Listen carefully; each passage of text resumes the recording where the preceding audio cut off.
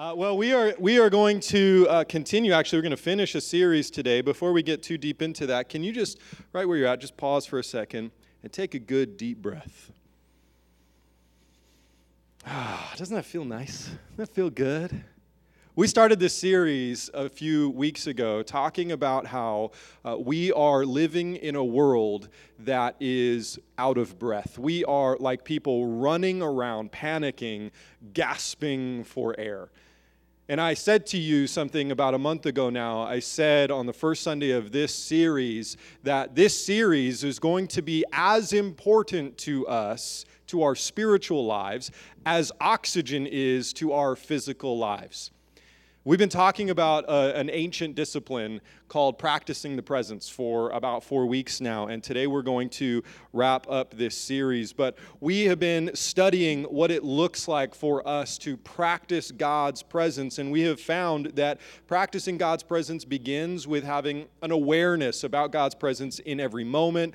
Practicing God's presence, it produces the fruit of the Spirit in and through our lives. It requires that we slow down for what we learned we call loving union with God. Being in the presence of God means that we have to slow down.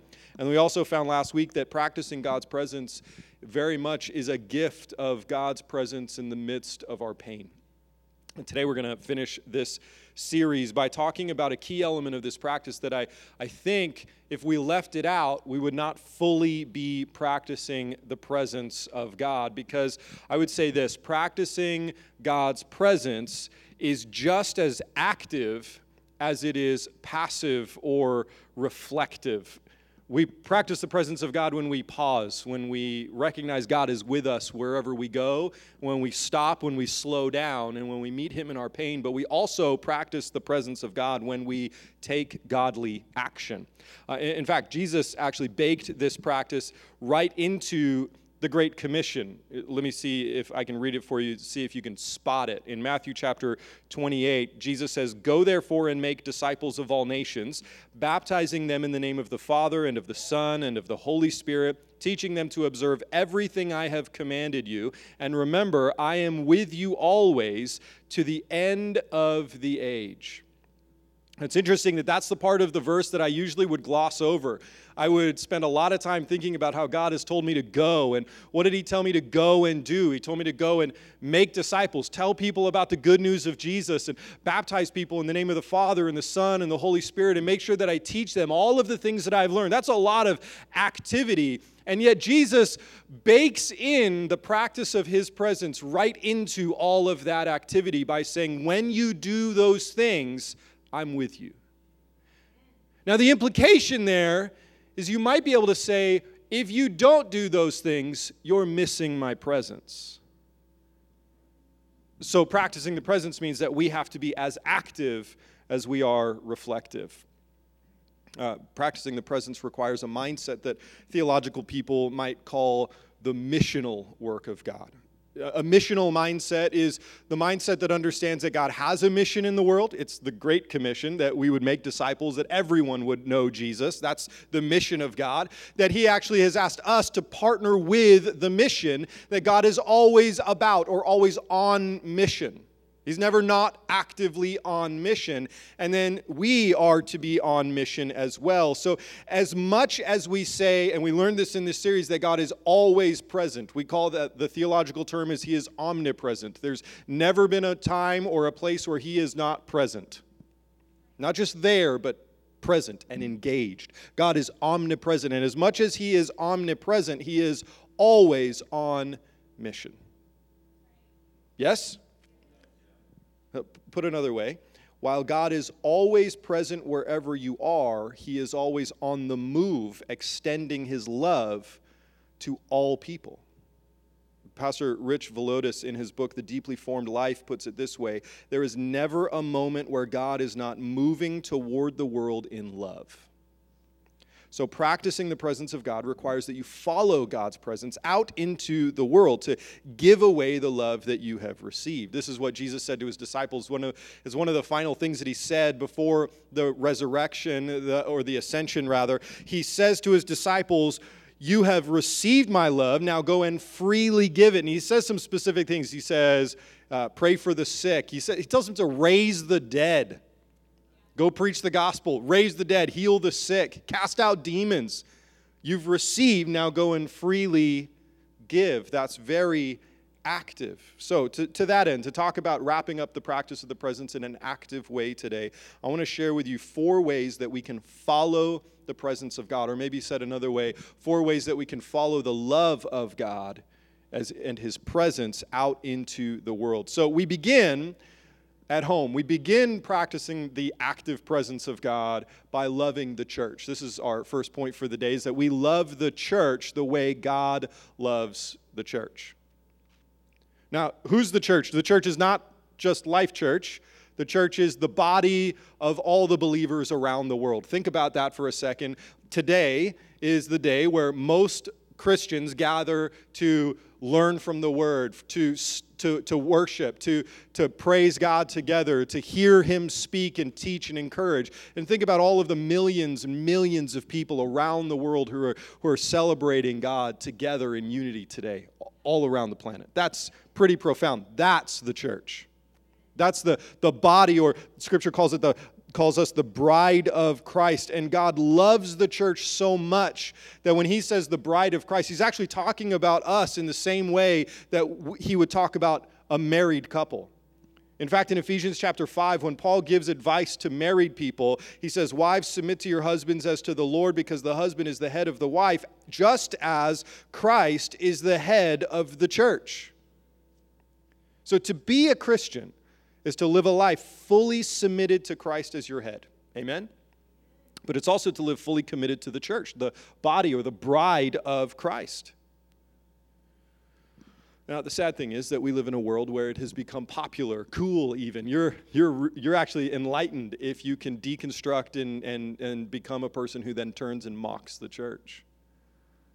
You're especially enlightened if you leave the church altogether and then spend a lot of energy talking about how terrible the church is, right? People say a lot of things like, "Oh, I'm a religious person. I know God, but I don't want to have anything to do with God's people," which is an interesting thing, because if one of God's people says he doesn't want to have anything to do with God's people, you're not one of God's people anymore.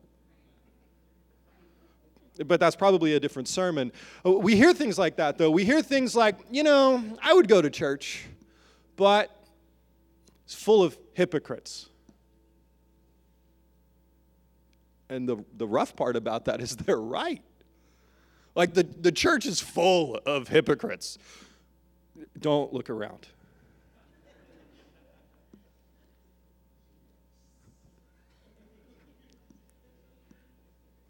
Okay, but truth is, you're one of them, right? The church is full of sinners. Just like the gym is full of people that need to get into shape, the church is full of people who are not yet holy as he is holy.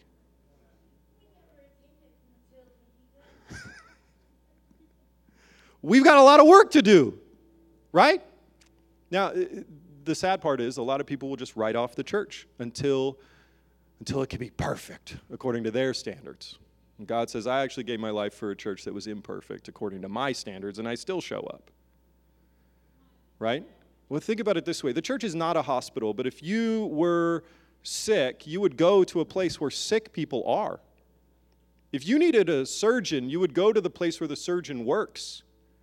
And God is not limited to the location of the church, but he works in the church. Like it or not, God is actively engaged in the body of Christ. God is actively engaged in the church. Now, you have to be able to be wise and smart and mature enough to differentiate between the organizational buildings and the structures and the organizations of man that we build as people who are a part of the church, and to know what the church of God actually is. You have to know that God uses the organizations, but the church is the people. You're the church. We are the church. And God is actively engaged in us. And to be practicing the presence, to be a part of God's mission, is to love his church. So what does that look like? I'll quickly say three things that I think that looks like. I think number one, it looks like what you're doing right now. It looks like being with the church. Hebrews 10:25 says, let us consider one another in order to provoke love and good works. Or it says to stir up love and good works in another translation. Not neglecting to gather together as some are in the habit of doing, but encouraging each other, and all the more as you see the day approaching. Simple reality, you can't show a person love if you're not connected to them. So in order to love the church the way Jesus does, you have to be with the church. Then secondly, to stir up love in the church. This is what Paul tells us, or whoever, we think Paul wrote the book of Hebrews, but we won't get too far into that. But we're supposed to not just be with the church, but to stir love up in the church. If only thing you ever do is come to church to be loved, but never actually try to love anyone else, you're missing some of the point of why you came. So be with the church, gather, stir up love in the church. And then the third thing is we would see that we are called to serve the church. Jesus actually taught this. He washed his disciples' feet. And in John chapter 13, he says, if I, your Lord and teacher, have washed your feet, you also ought to wash one another's feet. And then Paul teaches in Galatians 6:2, carry one another's burdens. In this way, you will fulfill the law of Christ. So love the church. If you want to practice the presence, then love the people he gave his presence to, the church. So if you were to put this into practical practice into your life, you'd start by asking yourself a few questions like, what would serving my local church look like? How can I stir up love and good works in my church? Certainly in your neighborhood, we'll talk about that. But in your church, what does it look like for you to serve and love here in your church, if this is your church? If you're just visiting, what does it look like for you to stir up love in your church? And then a third question might be, which members of my church can I bless or encourage this week? And if in your mind you just thought, I don't know anyone in my church, then this is the practice that you want to lean into. How do you love people you don't know? Pro tip, can I just get super duper practical for you? When we at the end of every service pray a blessing over you, and I make it an awkward moment and just walk off the stage. The last couple of weeks I've been doing this intentionally just to see what would happen, and I just walk off this. You didn't know I was running an experiment on you for 2 Sundays in a row, did you? So I just will say, I'll just pray a blessing over you, and then I'll just say amen, and I'll just walk off the stage. That's your cue to practice the presence of God by loving each other. So if there's a person next to you, you don't know their name, before you move your butt today to get up and leave, I want you to go have the best lunch and leave a good tip and be a blessing wherever you go. But before you leave this place, love the church. And then do that every Sunday. And if you met one new person every single Sunday and then came back 7 days later and remembered their name, or if they told you to pray something, you actually pray for them. Right? By the way, all of this is leading to the point where the church, loving the church, doesn't mean Tim preaches a good sermon. It means Chris told us something about Jesus today. Like, did you hear him preaching to you today?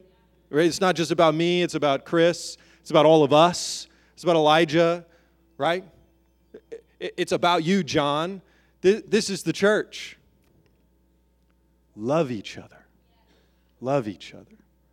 Now, I can move on to the next point because you're already pretty good at loving each other, Life Church. But we have got to first love the church. We practice God's presence when we love and engage with his church. And then perhaps a little bit more challenging. Let's just go from something that's kind of easy to talk about to something really, really hard to talk about.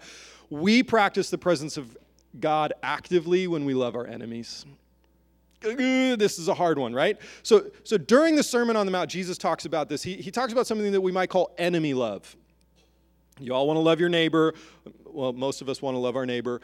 You want to love your spouse. You love your children, your parents, your family. But Jesus talks about enemy love. In fact, he talks about enemy love in a way that makes it sound like it's a part of the law of God. In Matthew chapter 5, he says, you have heard that it was said, love your neighbor and hate your enemy. But I tell you, love your enemies and pray for those who persecute you, so that you may be children of your Father in heaven. What's the implication? If you're not willing to love your neighbors, don't tell people you're a child of God. Think about that for a moment. Who's your enemy? If you don't think of anybody, if you can't think of anyone, or maybe you just don't feel comfortable admitting to in church, in the sanctuary, that you have enemies, I get it. I understand. But here are a few more questions that might help you clarify who's your enemy. Who would you not invite to eat in your home? For whom would you not pull over if you saw them on the side of the road? Who would you not speak lovingly about if they were brought up among your inner circle?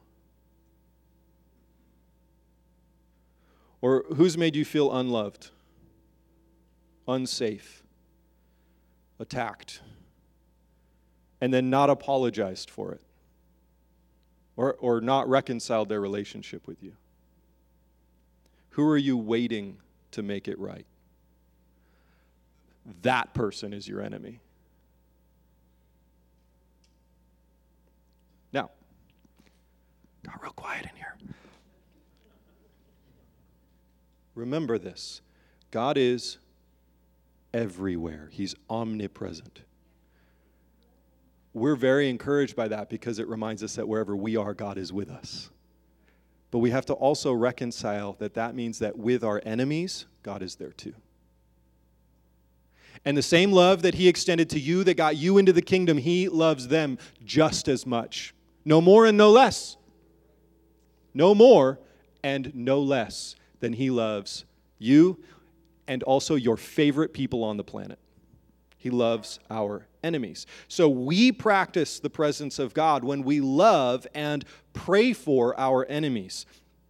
I was just sitting with a group of people who had gone through a traumatic experience recently, and there was some anger and some hate because there was a particular person who had come in, and this was a group of people who had been witness to a shooting, and there was a person that this whole group of people knew very, very well, and they had lost they were a victim of the shooting, and so there was, as you might understand, anger. There was fear. There was unforgiveness in the room. And then we started talking about all the different ways that unforgiveness has taken root in these people who are ministers, and they were just weary, and there was a lot of struggle and hardness that they've been going through.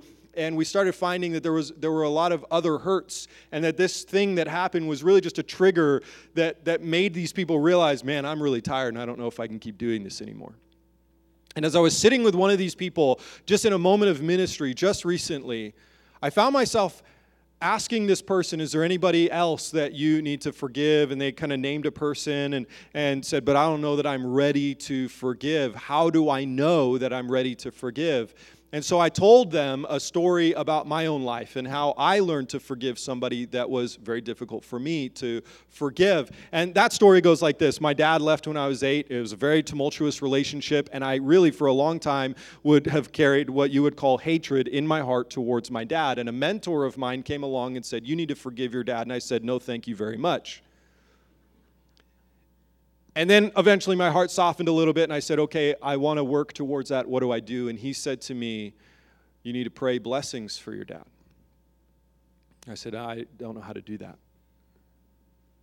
I can pray blessings for people that I love. I can pray a blessing for my wife. How do I pray a blessing for my dad? And he said, just pray that God would bless him. Pray that God would heal his heart. Pray that he would encounter God, that his business would be successful, and that he would be able to see that God was the result or the source of the blessing, that God was trying to get his attention, that he loves him no matter what, that he would be blessed. And he said, do that every day until you mean it. And when you mean it, you'll know you've forgiven your father. So I shared this story with this young woman, and she just began to weep. And she said, I think I can probably try to do that. And I said, that's good enough. I think we have to realize that loving our enemies is a journey more than it's just a switch that we flip. Loving our enemies is a lifestyle. Loving our enemies is a culture we choose to live in. It's a practice we doggedly go after. On the days that we don't want to, that we treat loving our enemies as important to us as worshiping God.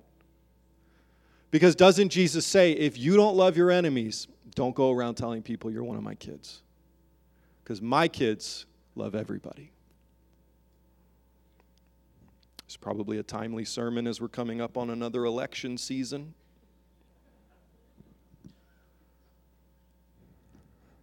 So who's your enemy?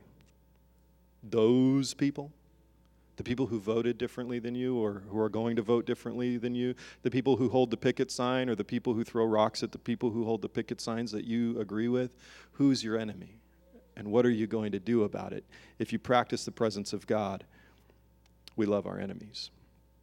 So if we were to put this into practical practice, we would ask ourselves questions like, how can I resist the urge to make enemies out of people who are different than me? And how can I go beyond just holding back hate to actively showing them love? How can I pray blessings, and then how can I even be a blessing for them? So we would spend time in prayer, forgiving and blessing these people, and if possible, saying it to their face.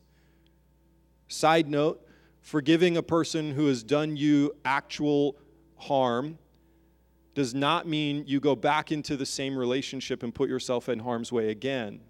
You don't have to be unsafe to be like Jesus, but you do have to forgive. Okay. So we ask God to heal these people emotionally and spiritually. We ask God to bless them. We practice the presence of God when we love His church and when we love our enemies. And thirdly, we practice the presence of God actively when we love the hurting in the world the way that God does.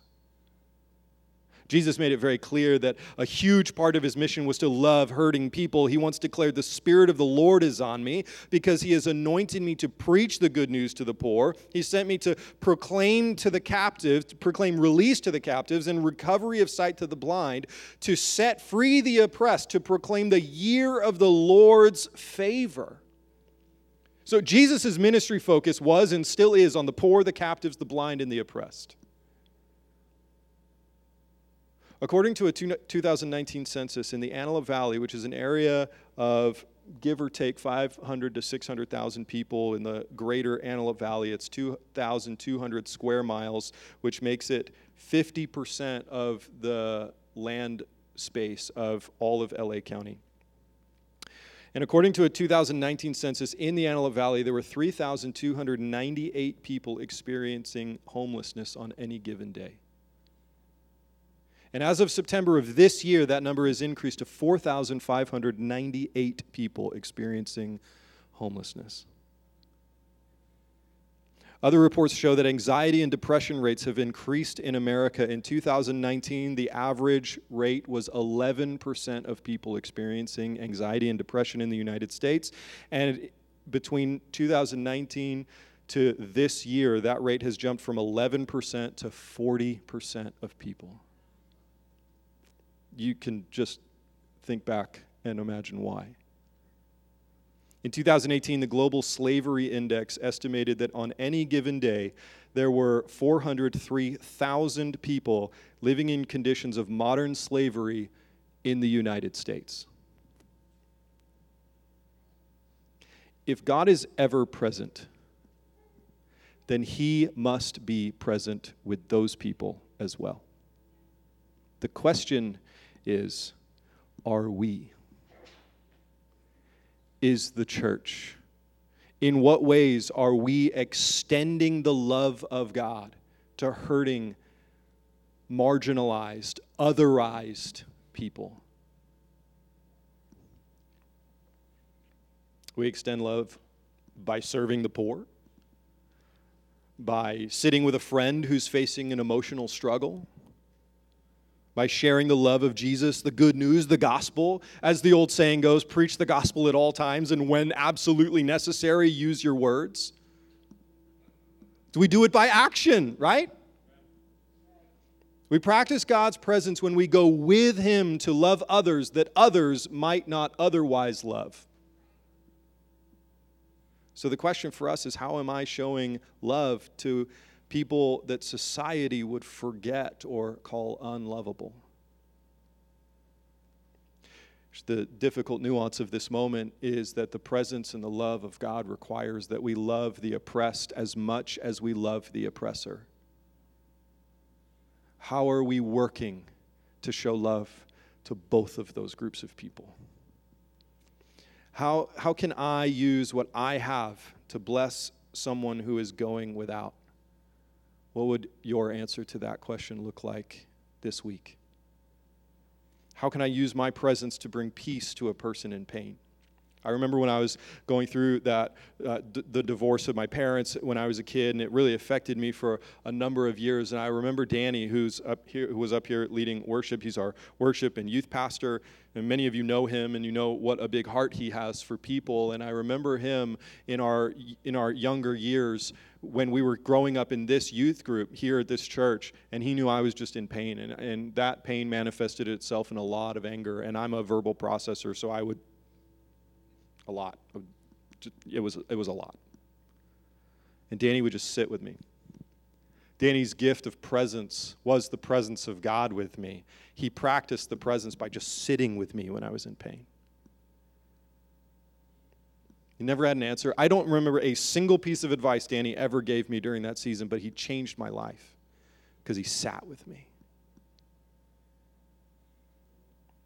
Now, just on a practical note, on Friday of this week, we are serving a meal at Grace Resource Center. And if you'd like to sign up to serve, we would love for you to join us on that team. And if you don't make it on Friday, let us know. Hey, let me know when the next one is, because we actually serve over there at least once a month. We're serving a hot meal over there. And if you want to come up with other ways that we can serve, let us know. Any practical way that you can partner with us, let's do it. Let's do it together. Amen? You don't have to do that alone. Let's do it together. And then on another practical note, on October 30th, we're not actually holding a massive harvest festival on Halloween this year because that falls on a Monday. So on Sunday, October 30th, we're going to have our regular church service. Then we're going to have a big old party out in the parking lot. We're going to invite our neighborhood out to just witness the love of Jesus, just to be loved on and celebrate and have some fun. We're going to cook some good food that day. It's going to be awesome. And we're going to need you to make that event awesome. So sign up to serve at that event, and there's just two simple ways. We've already done like 50% of the work, so just to plan an event so that you can show up and just be you, who is a loving person. And then just do that every day that you can for the rest of your life. Does that sound good? Super easy, right? So we practice God's presence when we love His church, when we love our enemies, when we love the hurting, and finally we practice the presence of God when we love the world the way God loves the world. Now, when we say that God loves the world, what we actually mean is that He loves the planet and all of the people on it. We have to embrace a holistic understanding of what we mean when we say, or what God means when He says He loves the world. So to that end, love for the world takes on both justice and environmental care. And now I understand that I'm about to say something when I say Christians should care for the environment. I understand that I'm about to say something that you didn't expect to hear a pastor say on a Sunday morning. And I'm not just talking about you should recycle. Okay, it's deeper than that. Recycle. Yeah, do that. Absolutely, that's part of it. Justice and environmental care blend together for an active love of the world. When God created the world, what did He say about it? It was good. It was good, which means nothing was harming God's creation. It was good. But then this event happened. We call it the fall of man. Sin entered into the world, and it resulted in at least two things. I mean, there was a lot, but for the sake of this conversation about loving the world, it resulted in the rise of injustice. For example, when Cain murdered his brother Abel. And then it also resulted in the gradual destruction of God's good planet. Well, think about that. If you created something good and then your kid came along and just smacked it and destroyed it, how would you feel about that? When God created the planet, He said it was. And how is it now? And why is that not an expression of our love for God? We have to be talking about this, right? Adam and Eve were told to care for, to steward the planet. You know the moment that the way that we changed the way we treated the world, when it happened, was when Adam and Eve realized that they were not wearing any clothes. You realize that they had not been wearing any clothes the entire time. It never dawned on them that that was a problem. Because it wasn't. They were just perfectly sin-free in the garden, walking in the presence of God. God would come, as was His practice, to walk in the cool of the day in the garden, And then all of a sudden one day, God shows up in the garden, walking in the cool of the garden, and he goes, "Hey, Adam, where are you at?" And Adam goes, and what does he do? He does something very specific.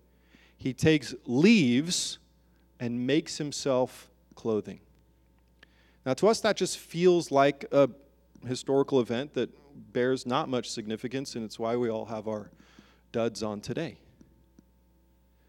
But think about what happened to God's creation in that moment. The planet suddenly shifted from being a gift that was good, that Adam and Eve were told to care for and steward, to being something entirely different. It suddenly was a commodity, a resource, designed or existing only to be consumed for the comfort of man. And look at the results.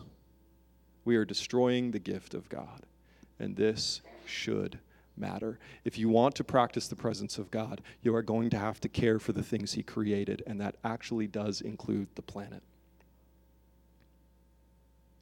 So practically speaking, we practice the presence of God when we bless the planet as much as we bless our neighbor.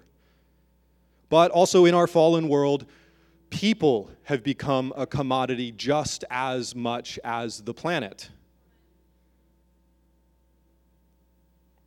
God has called us to a different kind of living. In Micah chapter 6, verse 8, he says, "He has told you, mankind, what is good. What does the Lord require from you except to carry out justice and to love mercy and to walk humbly with our God?" So we practice the presence of God when we behave to the world and the people in it the way God does, by carrying out justice, by loving mercy, and walking humbly with God. Now notice that our relationship to mercy is to love it, but our relationship to justice is to do it. I love mercy. I'm supposed to do justice. You can't do justice by saying, "I like justice."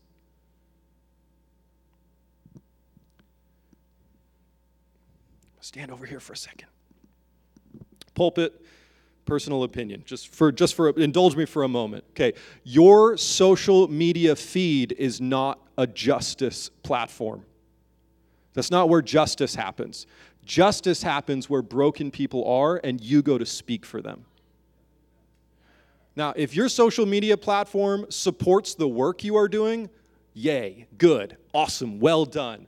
Those two things should be congruent. The things you post online should also be a reflection of the life you're actually living. But if you're actually using the platforms and the things that you say in public to make it look like you care about things that your actions don't actually show that you care about, you're not doing justice, you're just talking about it. Jesus says, do justice. Do it. That has to look like something. Now, let's make this really, really clear. Justice is active, but doing kingdom justice is not what the world calls justice. The world defines justice with picket signs, character assassination, cancellation, and threats of violence or actual violence. Worldly justice takes up offense, picks up weapons, and tears down enemies, but kingdom justice forgives, lays down weapons, and builds people up. Paul made this clear for us in Romans chapter 12. He says, "Friends, do not avenge yourselves." Friends, do not avenge yourselves. I've been deeply moved recently to consider what it would look like to commit to complete pacifism. Just for the record, when I said that to my wife recently, she thought I said pessimism because I was mumbling. And so just to clarify, pessimism is when you have a negative outlook on the world. Pacifism is when you do this. You don't seek to avenge yourself. What would it look like in America for us to become pacifists the way Jesus was? Now, Jesus flipped a table when it was needed, but he never fought a person.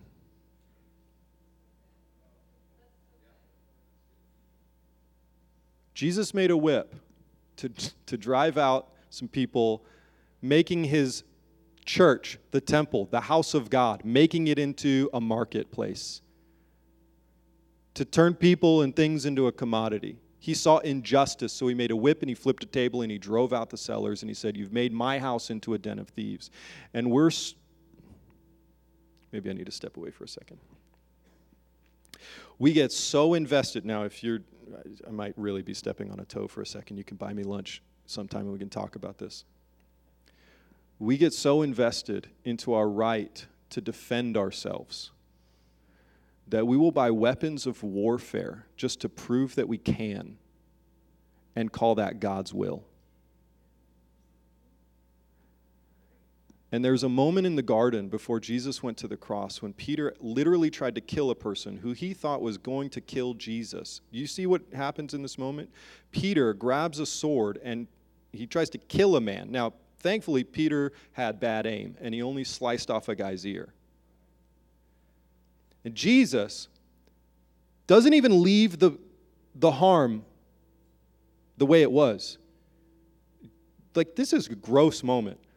He picks up the guy's severed ear, puts it back on the side of his head, heals the ear, restores the enemy to good health because someone representing Jesus had wounded the enemy of God. And he says, "I am so committed to perfect health of even my enemies that I will heal the ear of the enemy." And then he turned to Peter and said, "No more of this." Now, I don't know what that means. I genuinely do not know, and I'm not telling you what you should do with your gun ownership. I'm not telling you what you should do about that. Just like I will never tell you who to vote for, I will never tell you whether or not you should own a gun. It's probably none of my business. Might be God's, though.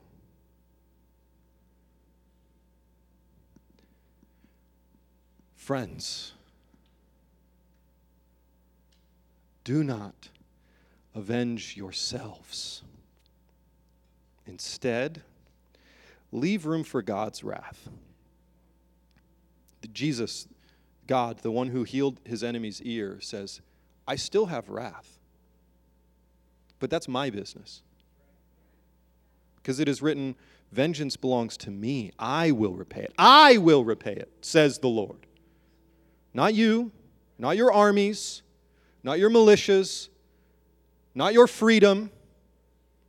I will repay it, says the Lord. But if your enemy is hungry, feed him. If he is thirsty, give him something to drink. For in so doing, you will be heaping fiery coals on his head. Imagine what the Roman soldier was thinking as Jesus hung on the cross. That man healed my ear when I came to arrest him. Don't be conquered by evil, but conquer evil with good. Do you notice how kingdom justice looks like caring for the oppressed and also caring for your enemies? Kingdom justice absolutely also looks like the wisdom of Proverbs 31:9 when it says, "Open your mouth, judge righteously. Defend the rights of the poor and the needy."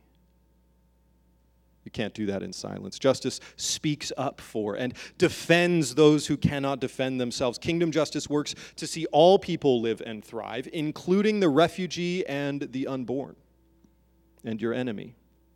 And justice work is not an option. In Matthew 23, verse 23, it says, "Woe to you, scribes and Pharisees, hypocrites, for you tithe mint and dill and cumin, and have neglected the weightier matters of the law, justice and mercy and faithfulness. These you ought to have done without neglecting the others." If we were to update that into 2022 terms, he would say, "Woe to you, church attenders, because you go on Sunday and you give 10% of your money, but you don't love the poor.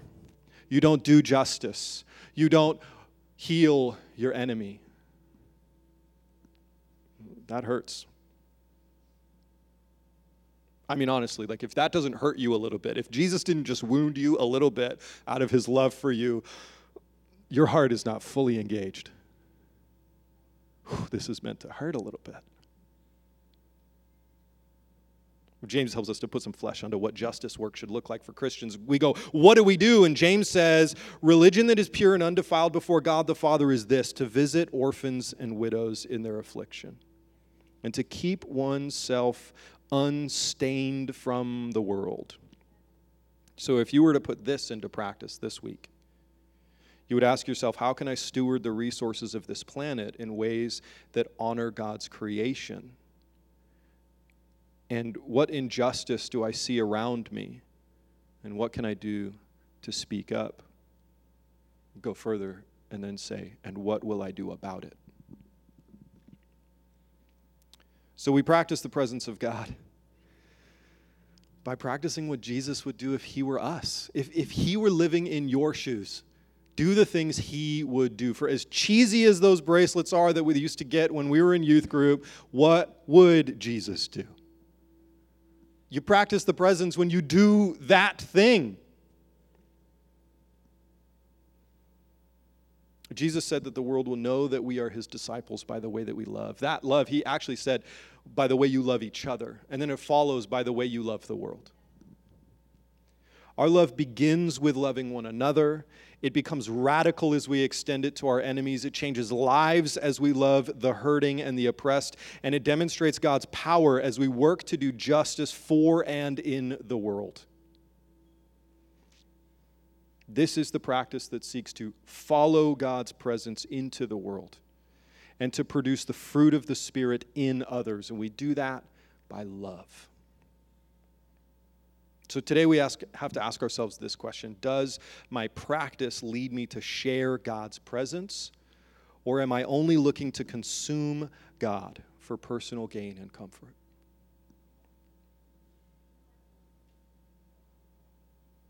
During this series, we have shared a simple prayer. It's 3 lines. God, I know you are with me. I root myself in you now. Grow your fruit out of my life. And today our focus has really been on the fruit that grows that blesses other people. So can you think for a moment before we wrap up this service and I awkwardly walk off the stage to let you go and love one another? Can you take a moment, and maybe you need to close your eyes and think through it for a moment. Think about your own life. Think about the others in your life. Who is God sending you to with his presence? It begins in this room, expands out to the places where you live and work and do life. Who is God sending you to? The places where he isn't sending me or the person sitting next to you. Who is he sending you to?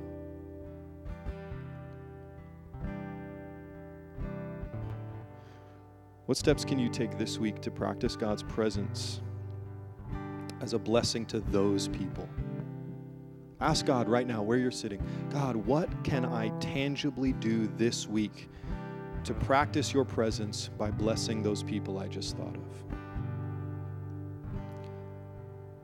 In the places, God, where that is a really hard request, would you bless us with peace that passes understanding? As your word tells us in Philippians chapter 4, that if we would think on righteousness, things of your kingdom, what is good and noble and pure and holy and true, if we would think on these things and do them, then we will have the peace of God. So God, would you stir us up to go and do that hard thing if it is hard for us? If it feels so easy to us, God, would you help us not to flippantly practice your presence, but to make our love for others intentional, noticeable, meaningful this week? Not to just use empty words, but to really love people.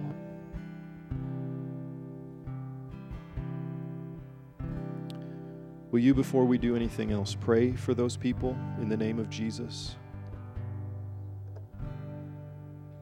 If they need to know him, pray that they would. If they need to be reminded that they are loved, pray that you would be able to remind them of that exact thing. If if they need a miracle, a touch of God's presence in their life, pray a blessing. God, we pray.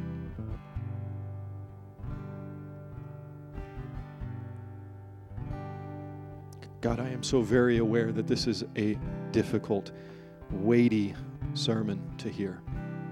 We have touched on things today that have been hard to listen to, hard to receive.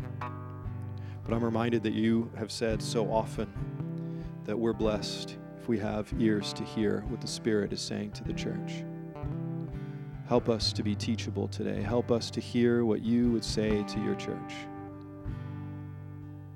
In the places where we need to repent, I come before you with my heart in repentance. In the places where we need to take action, stir us up, God. Stir me up.